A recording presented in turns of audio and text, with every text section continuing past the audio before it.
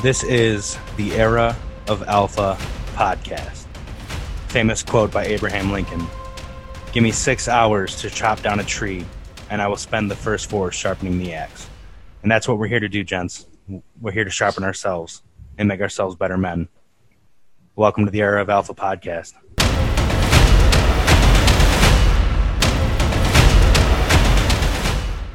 This is the Era of Alpha podcast, episode 7, dealing with your stressed out wife this holiday season. I found a quote that I felt was perfect for this episode. To make a woman happy, give her these 3 things: attention, affection, and appreciation. So tonight we got Varick Birchfield joining us. He's kind of a guru. He always talks on relationships at Advance, where we all met. So we figured he'd be a perfect guy, the shining example of a husband who's completely honest and saying he's not a perfect husband, but he strives for it every day. So he's on tonight with us to talk about it. So, yeah, well, thank you guys.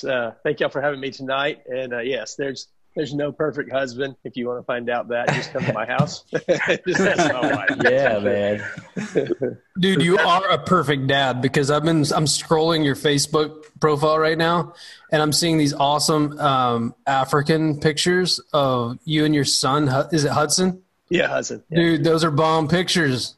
Man, we had so much fun. It was really some of the best times. It was his 15th birthday, and he was wow. Bummed because we were the Young Living launch was that week, and Crystal and I just looked at each other and we were like, I've got to go to this thing, and like, just take it. And so, the Lord just worked it all out to where we were able to get his, cause he homeschools. And so we were able to front load a lot and schedule some things around, to where he could do work on the plane and things like that. But it just really opened his whole world up. We got to meet some really, really cool people while we were there. God's blessed us with an amazing team from South Africa and Botswana. And while we were there, we also got to meet some really important people in the country of South Africa as well. That their families have done so much for that country. And for him to just be able to sit in there and say, okay, it's one thing to hear about South Africa. It's one thing to hear some history or read a little something, but to get to go experience it, to hear about Nelson Mandela, but then to meet the family member of the guy who was his mentor and talk with him for about an hour. And he was just like, this is huge, Dad. This is awesome. So yeah, we were really blessed to be able to do that. And he makes it easy. He's a great travel partner. He's been in Young Living. He's 15. So he's been doing Young Living since he was, we've been doing it as a business for over 7.5 years. So, but we've been using products for 9. So he was 6. When we first started this, so he knows everything about it. He runs our booth when we do events and runs the sales and does all that. And he's through and through Young Living. Yeah, that's awesome, man. Yeah, he's a good kid. You have 2 sons, right? 2 sons. Yeah, I got one who's 19. He's in Texas. He goes to college out there, and he's doing pre-law right now. And he's just tearing it up, finding his own way. And he'll be at Advance in February. Right on, so man. We're excited about that. Yeah. That's good stuff. Yeah, Advance is going to be fun. Now, my question to you is for the 15-year-old, does that count as a field trip for homeschooling? Yeah, so he'll get to come. We as I said, we just work all those days in. We schedule them at the beginning of the year, but it'll be good teaching. And actually, Tom's the only one who knows this, so I get to actually announce something to you guys that only Tom knows tonight. Ooh, so yeah. We are actually getting just mega blessed. I don't know if y'all know Evan and Lindsay Gramont. They're Roll Crown Diamonds in Young Living. So Evan has this friend named Ben Goldstein. You may or may have not heard of him. He has a YouTube page, but also he does basically he's a front line of defense for this large area in Judea in Israel. He's born in Tennessee, went to Israel when he was 13, moved there when he was 18, joined the IDF, came back to New York when he was 20, right when 9/11 happened. He sold everything and went back over to defend his homeland. And he is basically a man on the wall. He's going to be in Austin the week of advance, he's going to come speak, and he's going to teach a combat shooting course for us on Saturday. If you guys want to be a part of that. So Wow. it's going to be awesome. He is an amazing guy. He'll blow you away. Yeah, I'm excited for that. I'm going to be rolling strapped to Austin anyways. It's kind of funny because I was already talking to a couple of these guys here the day before advance. I was going to go out and see if I can get a bunch of guys together for a half-day shooting course as well. So, I mean, it'd be a fun weekend doing shooting twice. So. I know. Yeah, you can't beat that. I don't know if you guys know this, but in Austin, the largest indoor shooting range is right there in Austin, and Nice. It's called the Range. And it's a complete. To me, I remember when they were building it, it looked like a Amazon distribution center, man. Like the concrete walls going up, you know. I'm like, what's going in there? And then the billboard popped up. I'm like, that's the coolest thing ever. So there's plenty of opportunity all over Austin for sure. That's Wonderful. Texas for you. That's Texas for you. I think there's plenty of opportunity all over Texas. Right?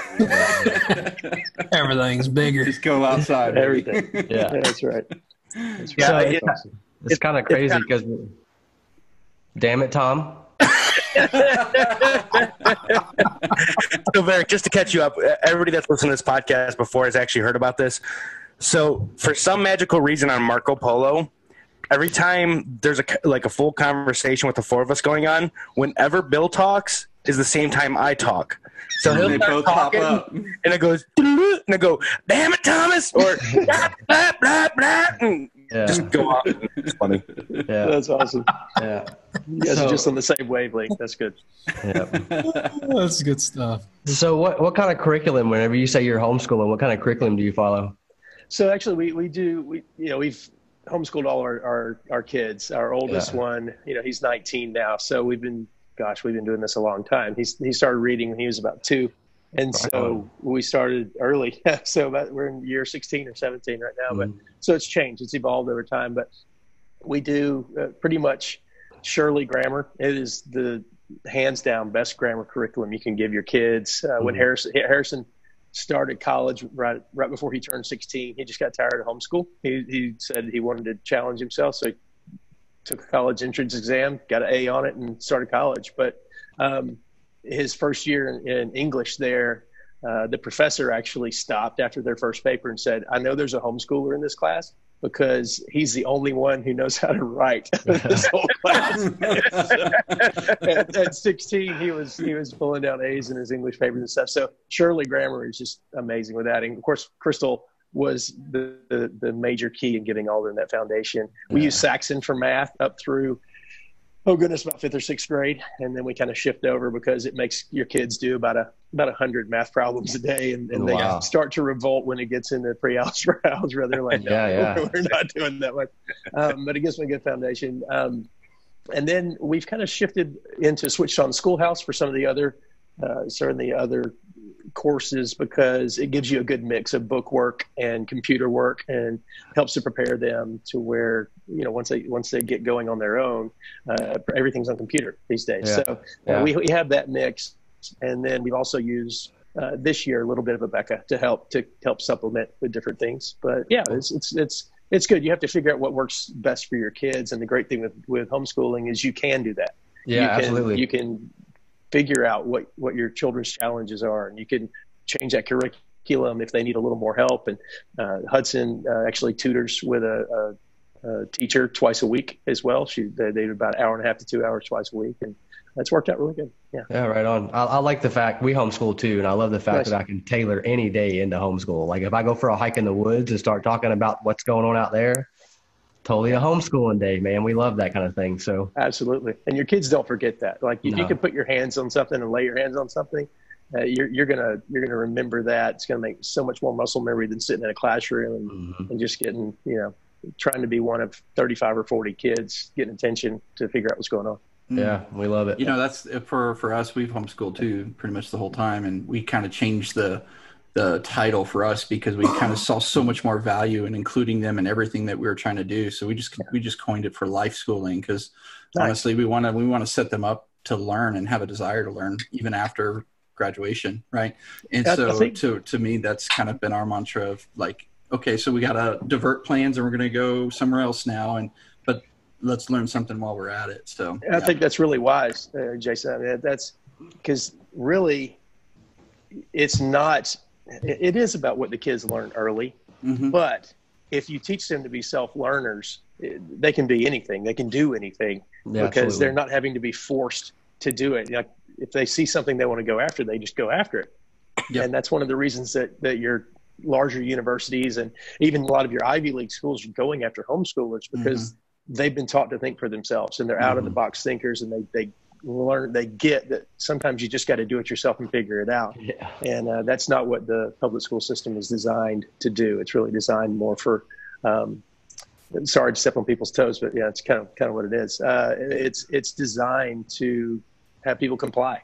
And we want our children to comply with the Word of God, and we want to comply with godly authority, but we don't want them to comply when it's things that aren't good for them. Yeah. It drives initiative. Yes. Like it drives initiative. Like, I mean, we don't homeschool at all. I mean, like, I'm kidding. I've got a wall full of stuff. I see that. So like, I'm open to, even learning new things. Cause like the good and the beautiful, like that's what we do. And it's great. But I'm learning, like, for a certain kid, it's not working for them. And so I've just got to adjust and, improvise, adapt, and overcome that kind of situation. So so I've got to learn that. I've got to learn how to pivot a little bit. And, so, I mean, I think the fact that it drives initiative is man, that's what I grade them on. Like, if they get a problem wrong here and there, yeah, but it's their initiative. If they took the initiative to do it, that's, hoorah, let's go. Yeah, that's huge. Yeah, absolutely. Yeah, right. All right, anybody can learn fast. Yeah. So we're officially changing the episode title to Homeschooling and Cranky Wild. This is just a small segment. Small segment. Okay, so let's switch gears then. All right. So let me say one thing about homeschooling really quick, and then I'm going to open it up because I got something special for you guys. Okay.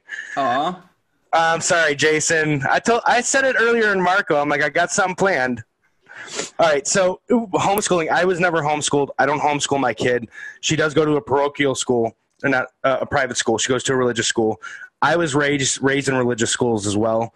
My wife was raised in religious schools. We've always seen the benefit of like sending our kid to school for the social experience and, the being parts of sports teams. And like me, I was choir and drama club. And, that's not something you can do every day, being part of homeschooling. No, I'm not talking any offense to anybody, but so it's kind of one of those things where, I agree that homeschooling has its benefits, but I also agree that sending kids to school has benefits. I agree with you totally. There's space for both in there. And I think you guys, that's a great middle ground to have. And actually our oldest daughter, she goes to a local Christian school here. She got to the 10th grade and said, hey, I want to finish up in high school. I want to get that experience. I want to see what that's like. And there's been some challenges, but there's also been great things. She has great grades and has good friends. But it's high school. It's real as high school, and it's something you got to get used to. So yeah, I see that side of it too, Tom. And there's a lot of options for homeschoolers to get that social interaction. And I think one of our biggest compliments is people always tell us our kids don't act like homeschool kids. I'm like what's a homeschool kid supposed to act like? But yeah, I think for us, that's partly a gauge of, okay, I guess we're balancing this thing like we're supposed to. So trying. I think that's what's, as they get older, that's the challenges or the questions I'll have to answer too. Like, I mean, cause like I've got, I got two boys, and what does that look like as far as sports? Cause I was baseball, football, all the way up until high school, college and all that kind of stuff. And so what does that look like? And that kind of, there's all kinds of sorts of co-ops out there, but you're forced to reckon with like how you grew up. And I'm just like, man, like, I really enjoyed my public high school day, but at the same time, I don't want that crowd. Don't be fun without all the other stuff. I know what happened at public school. Like, I was the instigator. Well, I think this is the biggest and most important thing I think that we can extract from this conversation too, is just the importance of protecting the freedom of choice in that. for parents across the huge. board to be able to say, hey, yeah, you know what? That's just not the best thing for me or my kids. We're going to go this route, or vice versa. And I don't like seeing the polarization of this topic that's going on out there today. So anyways, I'm going to drop it right there where that's at. It's good stuff. All right, so time for a segue, not the little scooter you ride around on, okay? So back in the day, even maybe more in recent times, have you guys ever played the game Never Have I Ever? Probably a version of it. Tell me more about it. All right, so Never Have I Ever, you put 10 fingers up, and then someone goes, never have I ever done this. And if you've done it, you put a finger down. Interesting. Right? Okay. It's a drinking game. It's something that we played a lot in the. Oh, I do remember this. No. So Is that a moment of clarity, Randall? Okay, so yes, we never did the finger thing. Okay. Like it went around, it doubled. So you would ask the question, and then oh man, I remember it vaguely, but it was a lot of fun. And a lot of the time, I mean, it ends up dirty. Honestly, that's where it leads to, okay? But I got a different version of it because the subject we're talking about today, okay? So I'm going to start off here. I'm going to say the first two, and then somebody else is going to say one, okay? Never have I ever snapped at my wife on a holiday. Oh, come on, man. You know that's true. Right? I mean, all of us. Yeah. Never have I ever driven like a madman and scared the shit out of my wife. Okay, you took that one Was out this of last week? No. Dude, that might have been just this afternoon. Okay, I'm talking about holiday season. Yep. All right, who's next? Who's got one? Never have I ever pouted like a baby because I didn't get what I wanted at a family event. Yeah. Yep. Come on, someone else spit one out there. All right. Oof. Never have I ever slept at a family function like Thanksgiving or Christmas. On the couch in front of everybody. Oh, man. Yep. There you go. Never have I ever gave my wife a kitchen appliance for Christmas. Or a vacuum cleaner. Ruining my Christmas, man. Come on. You're spoiling all the good ideas. I mean, look. We just got a Instapot air fryer for no reason, and I'm excited about it. So I don't know. The things about you this get one? To enjoy in the adulthood, right?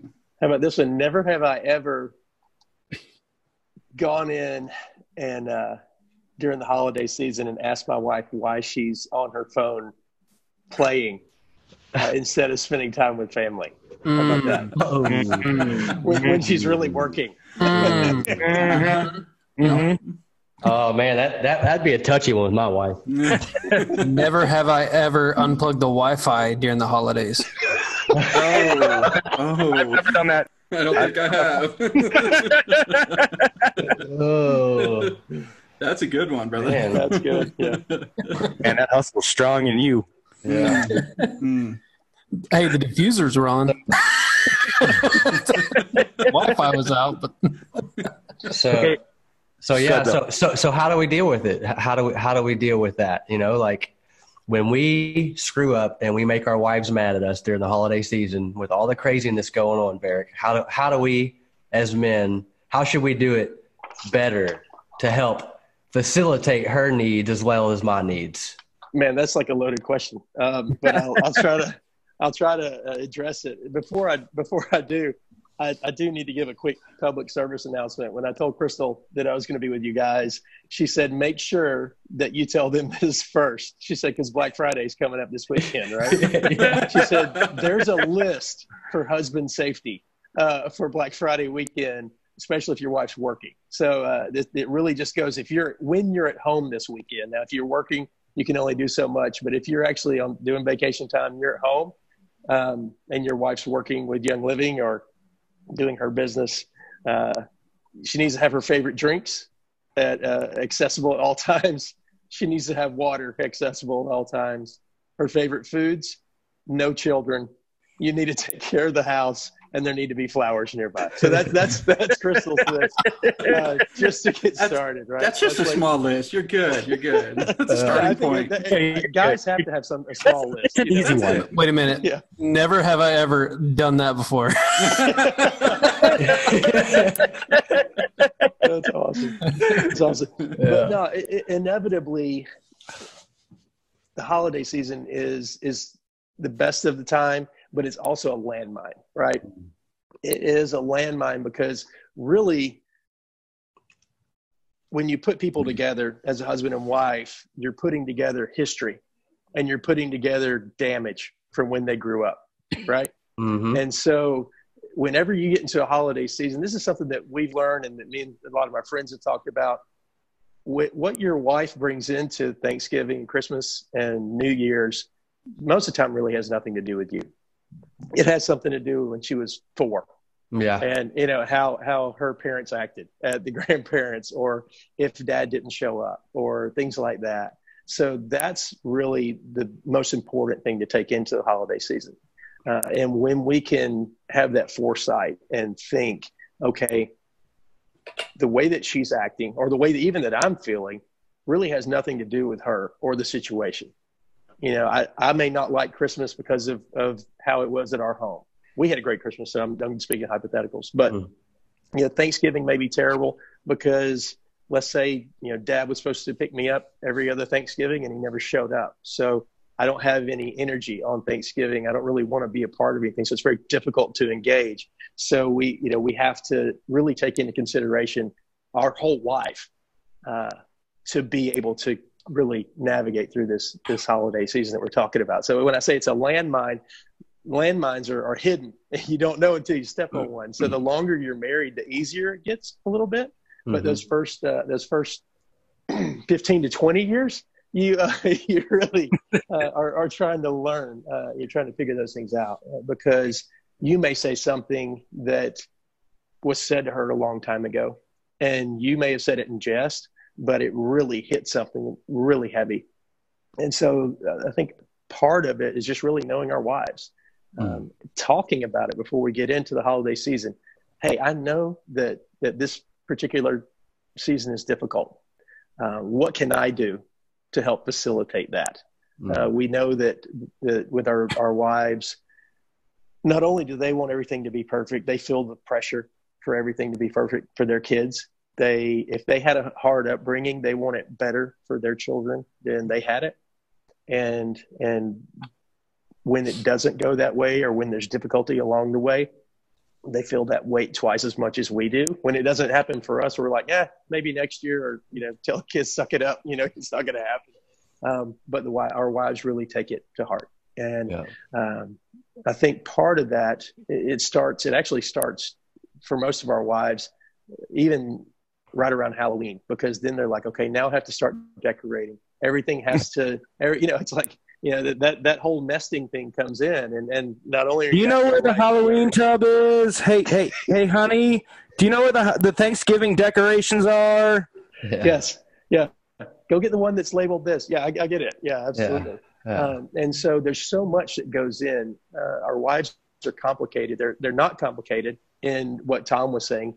There's those 3 things that are super important, but the walking out of that is very complicated. And so I think that if we are attentive to that, and it's not that I'm speaking as a pro at this, I'm speaking because I'm still learning this every single day.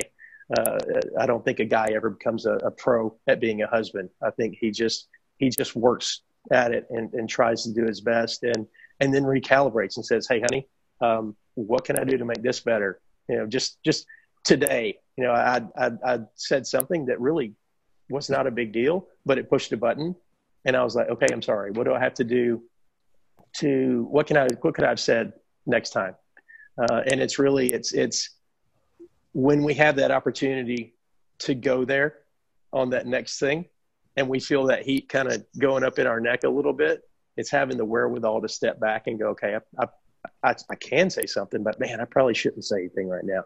And it's not because you want to, not be in trouble, or, you don't want to get cut off or anything like that before the holiday season. It has nothing to do with that. It's really just about who she is and knowing what she's what she's going through. It's putting yourself in her shoes and respecting that. And I think the more respect that we will give, the more that will be reciprocated. I was reading just yesterday that when a woman feels safe and secure, then everything else is so much easier. But when she doesn't have safety and security, everything's on guard, everything's on alert, and it makes it that much harder. Hope that answers a little something. Yeah, absolutely. Bro, there's so much to take from that. Yeah. It's I love that you could basically sum it up in studying your wife like a textbook, like make sure you know her. Like, I mean, that should be your life goal, is to know her up to her greatest, and you should know her truth. The truth is the best and the worst of something, so. Yeah, that's really good. No, what I like what you said there, but what's cool about it is like, because life is continual, it's like that textbook is continually being written. So it's like you can't just put that book down because you hit year 15 or whatever year you're at. Yeah, totally. You've got to keep reading because I know how much things can go awry when you stop reading, and then the lines get crossed all day long. Yeah, absolutely. And our wives change so much. It's almost like you get the joy of having a relationship with the same woman, but she's so many facets throughout. So like you said, that book just keeps going. You know her, if you were blessed to have met when you were younger, you know her then, and as a newlywed who's not quite sure, and then as a mom, and then as a mom who kind of knows what she's doing, and then as you get into all these things, it's a new lady that we get the joy to learn about. And like you said, Jason, you can't stop learning because, man, you don't want to miss out on 40 and 50 and 60-year-old wife, wise woman, mentor, grandma, because you stopped listening to her when she was 30. And so, it's like, man, you don't want that. Yep. One of the things that I remember hearing, man, it's been years ago, but he said that, like, you never want to assume your wife in a different setting. So, like, in a different setting at a different time, she changes. She's not the same. Like, she's, you took a trip to Europe or you took on the Outer Banks of Cape Town or something like that. She's different in that setting than she is at home. So fall in love with each part of where you're at. Like, babe, you've never seen me in Australia, like on the outback. Like, this is everything I've ever wanted. This is amazing, and we're different people in different settings, and just to guide that even in the holidays. Like, for me, it's taken 10 years for me to lay down my expectations, because I have expectations that, this year it should look like this. I've learned to okay, relax, brother. It's not like it used to be. We've got 5 kids, the in-laws have kind of eased up a little bit, it's good. And it took me 10 years to actually relax, take the expectations kind of backwards a little bit, and appreciate what's going to happen. Like, if I just lay that, it always happens when, things are more irritating when you have expectations, right? Like, if your kids are messing with you, or they want you to do something with them, but you want to do something else. And it's the same way, laying the expectations down in the holidays. I mean, that can go like 2 ways. You can lay the expectations down or have expectations. And healthy expectations. The 2 biggest things that I pulled out of what he said, he focused on communication, because your wife's always changing. You have to constantly communicate to learn what's new and to learn what you can do every day on that specific day to make her life better. And then you do have to have those expectations, whether they be, like Jason said, healthy expectations, which I completely agree with. And that's the best way you can put it, is you have to have those healthy expectations of, all right, well, look, it's Thanksgiving. So I'll use myself as a perfect example for this. So my wife comes from a really small, compact family. 3 or 4 people. That's it. My mom is one of 11, and my dad is one of 4. Okay.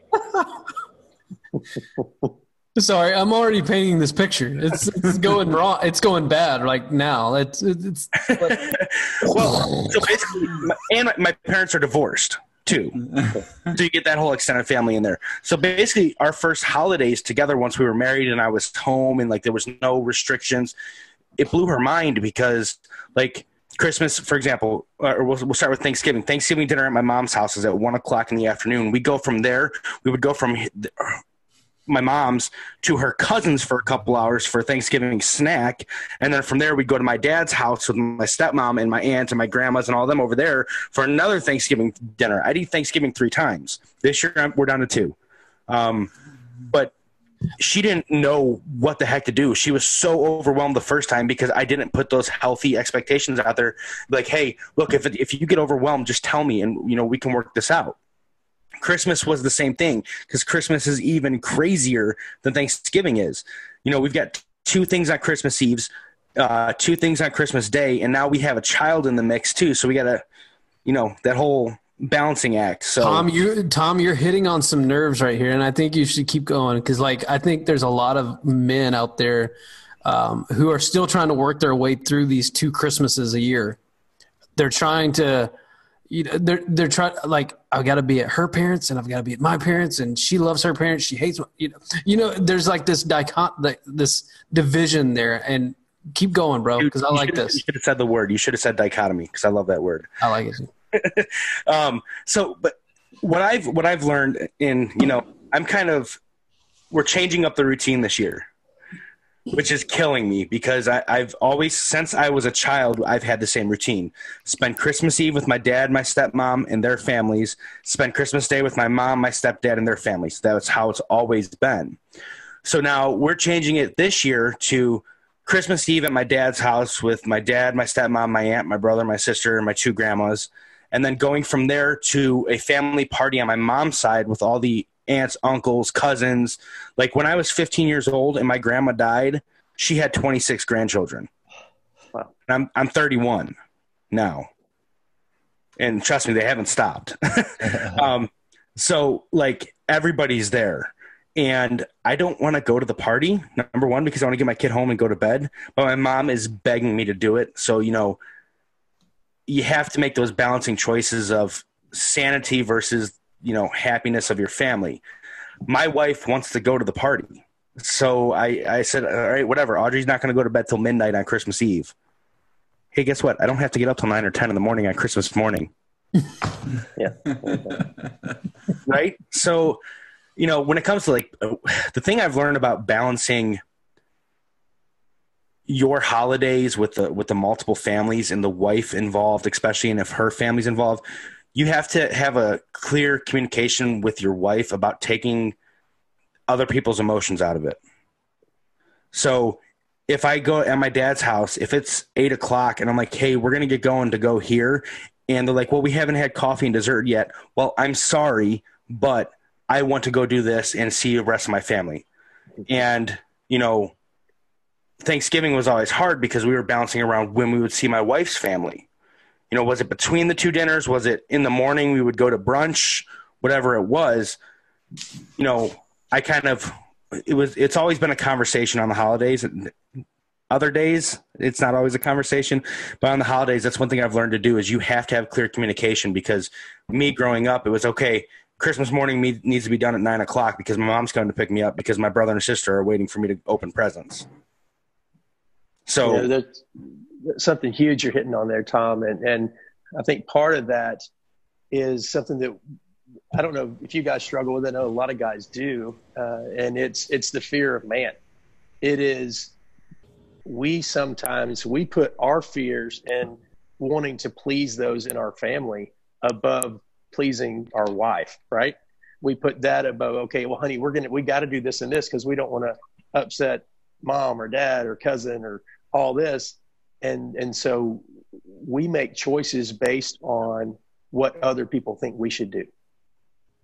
And I think it has taken me a very long time to not struggle with that. and being the baby of a family and the youngest of 6. And so you want to make everybody happy or you get pummeled growing up, pretty much is how that is. Mm-hmm. And it affected us in our marriage. And there was a time we just had to say, hey, this is our family and these are the things that we're going to do. And I'm sorry if it upsets you that we have to leave or that we can't come to that. It's made it a lot easier. We live 700 miles away from everyone now, so it's a whole heck of a lot easier. But, for the first number of years, we caught a lot of grief. Oh, I can't believe you're not coming into town. I can't believe you're not going to come in town for Thanksgiving. You're not going to come in town for Christmas. We couldn't do it because we couldn't afford it. We had lost everything when we moved to Kansas City. And so it gave us a little bit of a pass, but still it really had to forge in me. Do I care more about what my family thinks or do I care more about what my wife thinks? And if I'm caring more about what my family thinks as opposed to my wife, then man, I got to do some introspection. And that's not something that I'm mastered. It's still something that I waffle back and forth with on sometimes. And Crystal's very patient. She's always been very patient. But I think especially the holiday season, that's just huge. Even more so because your wife may be dealing with that. She may feel like she's got to please everybody. She may be that daughter that she feels like if she's not there, there's no peace. She has to be the peacemaker. But yet you don't want to be there because it's just going to be a shit show. Yeah, let's say it's going to be a show. You can swear on here, but it's okay. Yeah, and your wife is going to come out and she's going to be more stressed and it's going to be harder on her and nobody's going to enjoy the holiday. And so that's when we as husbands and protectors get to step in and say, you know what, this year we're going to do things a little different. And hey, and if it gets this way, we're out. And we're not trying to be jerks. I care about my wife more than I care about y'all, and I respect that because we've had to have the same conversations. Well, I mean, yeah, I mean, like I said, all the kids we have were like, not like this is like we're doing our Christmas, and this is our Christmas. I mean, we live in Florida right now, and so it's a little bit easier to get up to Georgia and stuff like that. Mm-hmm. So we'll go, but we're staying at here, and we're not. If you want to come see us, come see us. We'll be here. Yeah, exactly. We're not driving 100,000 miles everywhere to go see everybody. You come here. But, when we lived in Colorado, like, hey, this is our Christmas. Sorry. I tried to throw it down for Thanksgiving this year. You did what? I tried to throw it down for Thanksgiving this year. I just bought a new house, and moved into it 2 months ago. It's a lot bigger than my old house. It's got a lot more space. It was a major upgrade that was needed living with 3 generations of women and me. Sure. So I was trying to convince my dad and my stepmom to have Thanksgiving at my house. Okay. So me and my wife were sitting there. We were talking about it. And my stepmom was kind of slowly coming around to the idea. She goes, I don't have to do any dishes. I don't have to cook anything. What? She's kind of like, she's turned on. So I go to sit down at the table with my dad. And the first thing he says to me, he goes, I don't care what anybody else says. I'm at my house doing what I want. Thanksgiving is my holiday. And I go, okay, I guess we're having Thanksgiving separate. And he kind of looks at me and goes, okay. You want to come over the night before and have some drinks? I'm like, sure, maybe. I don't know. Maybe. He goes, okay, how about we just do that? That sounds like a good plan to me. So I was just going to say, screw Thanksgiving at my mom's house, screw Thanksgiving at my dad's house. Let's just have Thanksgiving at our house. And my wife was actually the one that talked me out of it. My wife's like, look, you've got these family traditions. I know it's a pain in the ass to run around like we do on Thanksgiving. I'm driving from, well, it's a lot easier now that my mom moved closer to me, but driving from my house to my mom's house, back to my house to let the dogs out and drop grandma off. Now back over to the west side of Cleveland, which is 45 minutes away for another Thanksgiving dinner till 10 o'clock at night, then back to my house, then putting my daughter down to bed, then finally getting to calm down myself. When I can say, hey, look, let's just cook at our house. I don't care about cooking. I love cooking. I don't care about doing dishes. We got a dishwasher. And my wife said no. So she wants to spend more time with my family than I do. Now. I'm painting this picture of a sitcom right now. Like, I don't know if it's like a Roseanne sitcom or Married with Children sitcom, but it's like a nasty 1980s, 90s sitcom. It's more like that Seinfeld show. And all you need is a Jersey accent. If everybody had his Jersey accent, this would be awesome. You've heard some stories about my dad, Randall. Yeah.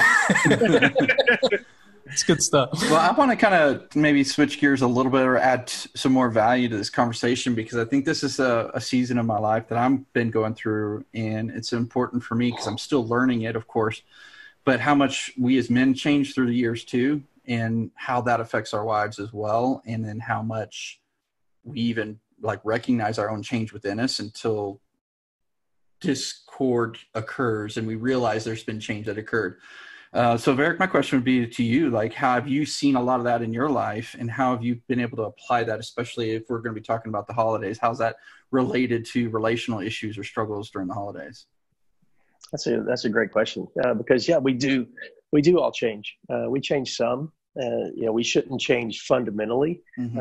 I was talking with my son a few weeks ago, and he's like, "Dad, what's your midlife crisis card going to be?" And I'm like, my goal is not to have a midlife crisis. My goal is to be steady for you guys and not be that guy.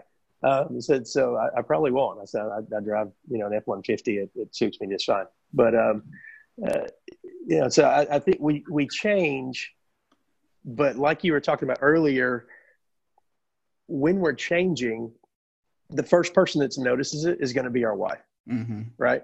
And she's going to wonder, is he changing because he's just changing, or is he changing because he's tired of us, or is he, does he need a change in career? Or so she's going to initially worry, is there something wrong? Right. Mm-hmm. Mm-hmm. And we have to be there to communicate with her and be open. Yeah. Okay. I'm not changing. I'm changing as a person. I'm getting older. My motivations are different than they used to be. Mm-hmm. I may not be out there. I'm not trying to chase the world and beat the world down and all this type stuff. But I think we really, as we change, we have to look at, are we content? And I think really that gets to the root of it, because change with contentment means you bring everybody else with you. And change with discontentment means you go off on your own and you usually destroy something. And so I think if we are rooted and we're content with what God's given us in our life and our kids and in our home and the things that he's given us, that he's blessed us with every single day, we're more apt to bring our family along with us. So if you change from, I like doing this, I would like to start doing this, you're going to say, hey, I'd love to bring you all along with me on this. Instead of doing the hobby where you're 6 hours away from your family 3 days a week, do that hobby, maybe bring your kids with you. The one I think of when it's that much time is golf. The guy who picks up golf in his 40s or 50s and he's gone all the time. Take your kids with you, man. Just be content. Pass something down. Be with them. So I think it comes with contentment. And if we're not content, we need to ask ourselves why. What is missing in us that's not content? And if we can't answer that, ask your wife. She'll probably know. She'll probably know what's lacking in you, because God's given her that ability. That's why she's your helpmeet. And you two became one. We all became one when we got married. So she's supposed to know those things. So it really comes down, as we change, which we're going to. To me, are we content and changing just normally as age comes by gaining wisdom and looking for new things, living our life to pass a legacy. I know that's a really overused term. It's cheesy and people want to punch people in the face that say it, but it really makes a difference. Like, what do we want to be remembered for in our family? Do we want to be, my dad did this, and this, or my dad did all this and he brought us along. And my dad and my mom Sure, they fought sometimes or they fought all the time, but they did it together and they grew old together and they appreciated each other and they showed us what it looked like to work through things.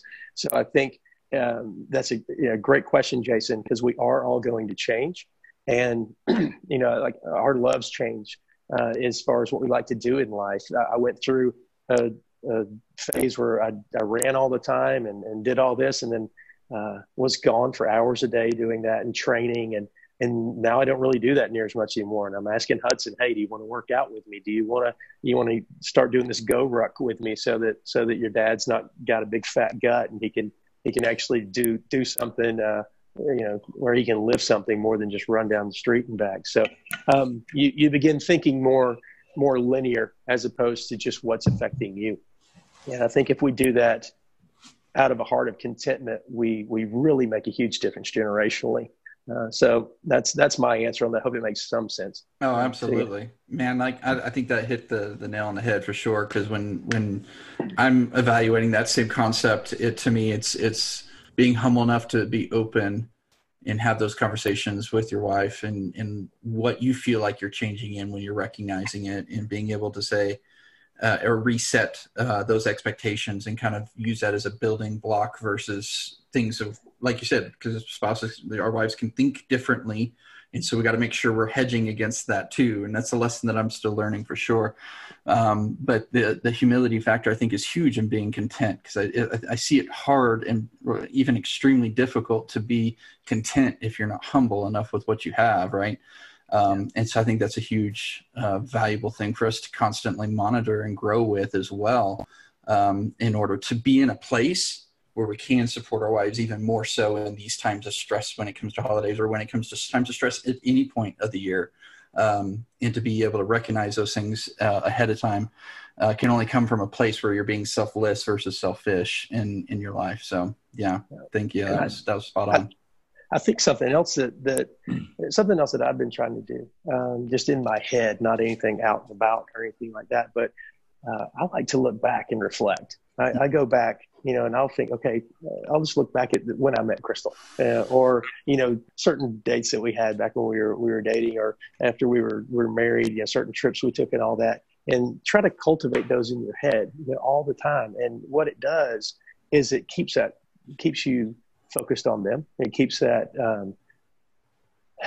your mind always being interested there. Mm-hmm. And you want to keep that going. It's so important, because as we grow older together, we get to experience so many firsts. Like if you look back, Tom, when did you and your wife meet? How old were you guys? Y'all were young, weren't you? 11. Yeah. So how many firsts have y'all had? Like your whole life, everything's been a new experience. Well, you get to do that for like the next 40 years. So if we can look at that and say, man, as I'm changing, my wife's changing too, but the only thing that does is gives us more opportunity for more firsts, right? And gives me more of an opportunity to really appreciate her. Crystal and I have been married over 21 and a half years, and we have to tell each other to shut up, to go to bed. Because we'll just talk, it'll be 12:31, 1:32, and it's like, go to bed. One of us has to wake up at 6 a.m. And I think if as we do change, if we can see those, that every day is something else new that I get to experience and that I get to see, and whether it's monotonous, whether it's the same thing you did yesterday, there's that aspect of it that you still get to experience something new with her. And as our wives do get older, their hormones are going to change. They're going to change completely as people. If you just look at our bodies and how our cells change, we're completely new people every 6 months or so. And men included. Yeah, absolutely. And so we can't help but if we have our focus right, you get to do all those new things, and you get to enjoy those and categorize those things and run over them in your head. Like, man, I loved when we went here and when we did this, and share those things with your wife, especially during these stressful times. Because I find that's like, for me, that's you just hit something right there, because I don't voice that enough. I sometimes I'll keep the experience inside instead of saying like, how I enjoyed this certain time. And the thing is like, I mean, even today, like I shot her a text and said, hey, I'm trying to formulate a conversation in my head, how to tell you how thankful I am. And like being intentional for these holidays coming up. And that's huge though. That's huge. And that she's like, tons of consideration. She's like, I had no clue you were like, that was in your head. Like I had no clue that was even a thought that you were. And so like, yeah, exactly. I mean, it goes on with experiences too, but like even thoughts, like I had this thought in my head.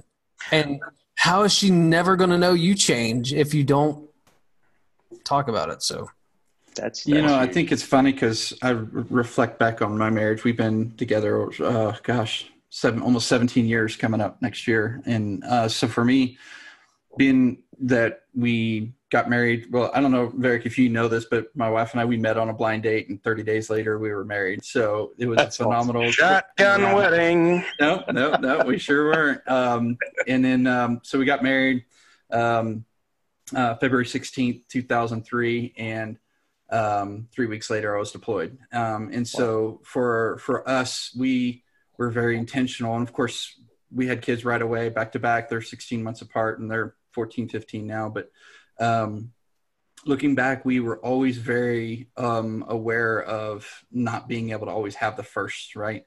For me being deployed, I may not be home. So the girls may not have those first. So to be conscious of those first. And it was interesting after I got out of the military 5 years later and 2 tours in Iraq, and we realized that our girls were changing and we were so conscious of the first that we forgot about the last.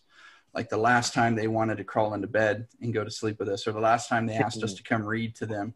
And I think to me, that's one of the things that I'm trying to learn currently in my marriage right now is to not forget the last of how things have changed for us too.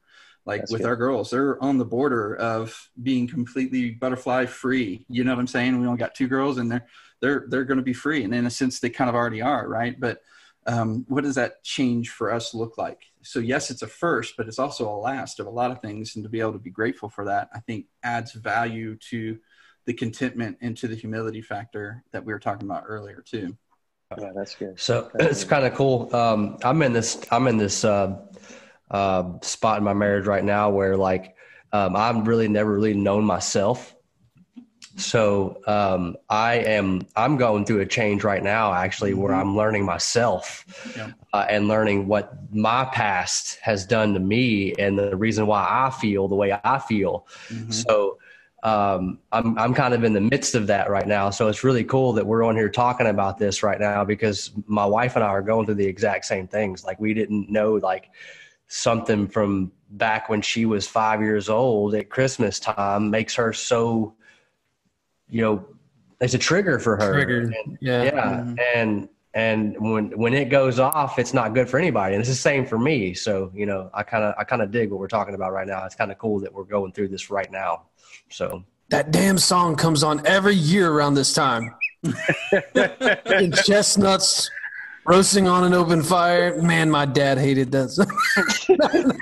It's funny you mentioned that because there's so many songs that are like the popular songs, and when we pay attention to the words, I'm like, those aren't good words though.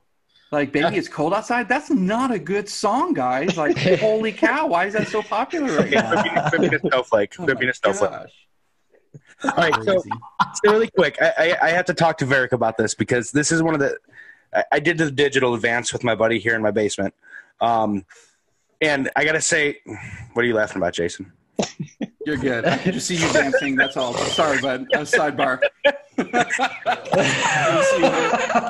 As a former medical person, I got that. That was awesome. Yeah. So we watched the digital advance videos, and the biggest thing was you and Daryl. And the biggest thing out of that talk that I took away was your ICE acronym. Okay. So it stands for intentional, consistent, and excellent. Those are 3 things that the acronym stands for. And it's important to do every day, but especially now that the season's coming up that, your wife's going to be more stressed out because there's so much more happening, and you're going to be stressed out because there's so much more happening. Can you talk more about that acronym or give a rundown of that acronym and, just talk about how to apply that not just Sure. every day, but especially this holiday season. Yeah, absolutely. And actually, it's funny because Crystal and I were talking about this morning. Not about that aspect of it, but it was just like she's very good at communicating, and that's something that I need to continually am working on, as most guys do. And I was like, okay, so what are your expectations on this? And I'm a great list follower, and so if you can list these expectations, then I can meet those expectations, right? And since she's willing to communicate and she's clear at communicating those things, then we can put those down. And it's really just, this is what takes this off of my plate. This is what helps to de-stress me during this time. And so this conversation we're having, we had it this morning. And so I think that is what intentional looks like. Your wife always wants to be intentional with you. Like it's rare for a woman not to want to be intentional. They want to be intentional because they want that communication, and they want to know that you're on the same page because it gives security. So intentionality is going to your wife and saying, okay, it's 2 days before or 3 days before Thanksgiving. It's going to get nuts. Let's come up with a plan for what Thanksgiving looks like. What do I need to do to play good zone defense at the family thing? So, and what is your look across the room going to look like that it's time to get out of here, or that Aunt Sadie's too drunk and she's driving me nuts, I want to knock her off the couch? What are those things? What are the safe words? Yeah, absolutely. So you go to her and say, okay, what does this plan look like for Christmas? What does it look like? And in the middle of that, say, okay, when's a good time where we can go and spend some time together? When can we get away for a night and have a good dinner? Do some shopping, even if we're not shopping. Let's just go have some time together, because the Christmas is awesome. It's about the Lord. It's not all about our kids. It's a good time for us as a couple to engage as well. So intentionality, figure out what she needs to help take that stress away, communicate that, get it down, make some time for each other, surprise her with a little bit of something. Those are things that are intentional. It's showing her that you are thinking ahead, which means you're being the leader, you're being the protector, but you're proactively trying to get that off of her plate. And then the contentment side of it, we've already talked about that a little bit, as far as there's a lot of change during the holidays. Your expectation needs to be, and my expectation needs to be, and all of us guys, our expectation needs to be, how am I going to help my family the most during this time? Not what am I going to get for Christmas? How is this date night going to play out? All those type things. Our main goal needs to be, okay, I'm a father, I'm a husband, and I'm thankful for that role. And if I do my job well, all those things that were on my mind are already taken care of. My family's happy. There's decreased stress. My wife is not stressed, so she is actually happy to spend time with me. All those type things. So being content in who you are, what your role is, so that those things can play out more stress-free. And then doing it with excellence. It's going back with that list and go, hey, honey, try to work on this list today. You gave me 4 things. I did 1 well. What can I do? What can I do with those other 3 tomorrow to help? Because it's just reinforcing that intentionality and showing her that you want to do an excellent job. So if you're doing those things on a daily basis, it's just like if you're in a job and you go to your boss and he's like, hey, dude, do this, this, and this, and you're doing it over and over and over again, you're going to progress. And if you do those things over and over and over, it's going to help your relationship. It's going to help your communication. It's going to calm your wife. And really, if your wife is calm during Christmas, you're going to be more calm. Even if you're going through stuff and you're dealing with junk, if she's in a good place, then you're going to be 80% better. Right on, man. So that's what it looks like. I think that's a great place to end the conversation. So let's do this then too. Let's take a lighter note of it. So what's everybody's bug out code word for the holiday? Oh yeah, for the holiday. Oh yeah, we've got one. We've got to share. Oh, man. It was like fishing here, babe. Okay. Yeah, it was like fishing. That ain't going to end well for you, brother. You want to go get some waffles? Okay, so for have a code word for something else. like I did not have a great childhood growing up, so I did the 4 Christmases thing, where we're going to everybody everywhere from Southern California to Arizona, and it was a hot mess and all that kind of stuff. So I get that side of it. So when that movie came out, I died laughing, So Vince Vaughn, of course, is awesome. But anyways, Yes. their code word was mistletoe. So my wife and I actually adopted that and tweaked it a little bit, because whenever we would actually see the mistletoe, we'd kiss on it and then bail. It's time to go. Mistletoe, it's time to go, honey. This is too crazy. So, anybody else have code words? Let's go get some waffles. There you go. Yeah. I mean, I had a code word we had code word for something else, but that was in our younger days. All right. We'll let that one rest. What's your favorite Christmas movie you like to watch with your wife? Elf. Hands down. Elf, what's your favorite color? Personally, my movie choice would be National Lampoon's Christmas Vacation. Yes. Yeah. It's hard not to. That's the one we turn on after the kids go to bed while we're getting right. Yeah. Mine's White Christmas. Yeah, Holiday Inn is one of our favorites. It's actually it's weird because that's actually where they sang White Christmas. And so I'm like, White Christmas, it made no sense. But anyway, It is weird. It's one of our favorites. All right, so last thing I want to bring up this episode to bring some current event into this whole discussion here, okay? Bill, you have a truck that you drive, right? A work truck? No. I thought you had a work truck. I do not have a work truck. Okay, I wish I had a work truck. What kind of truck do you want to buy? I want a Ford F-150.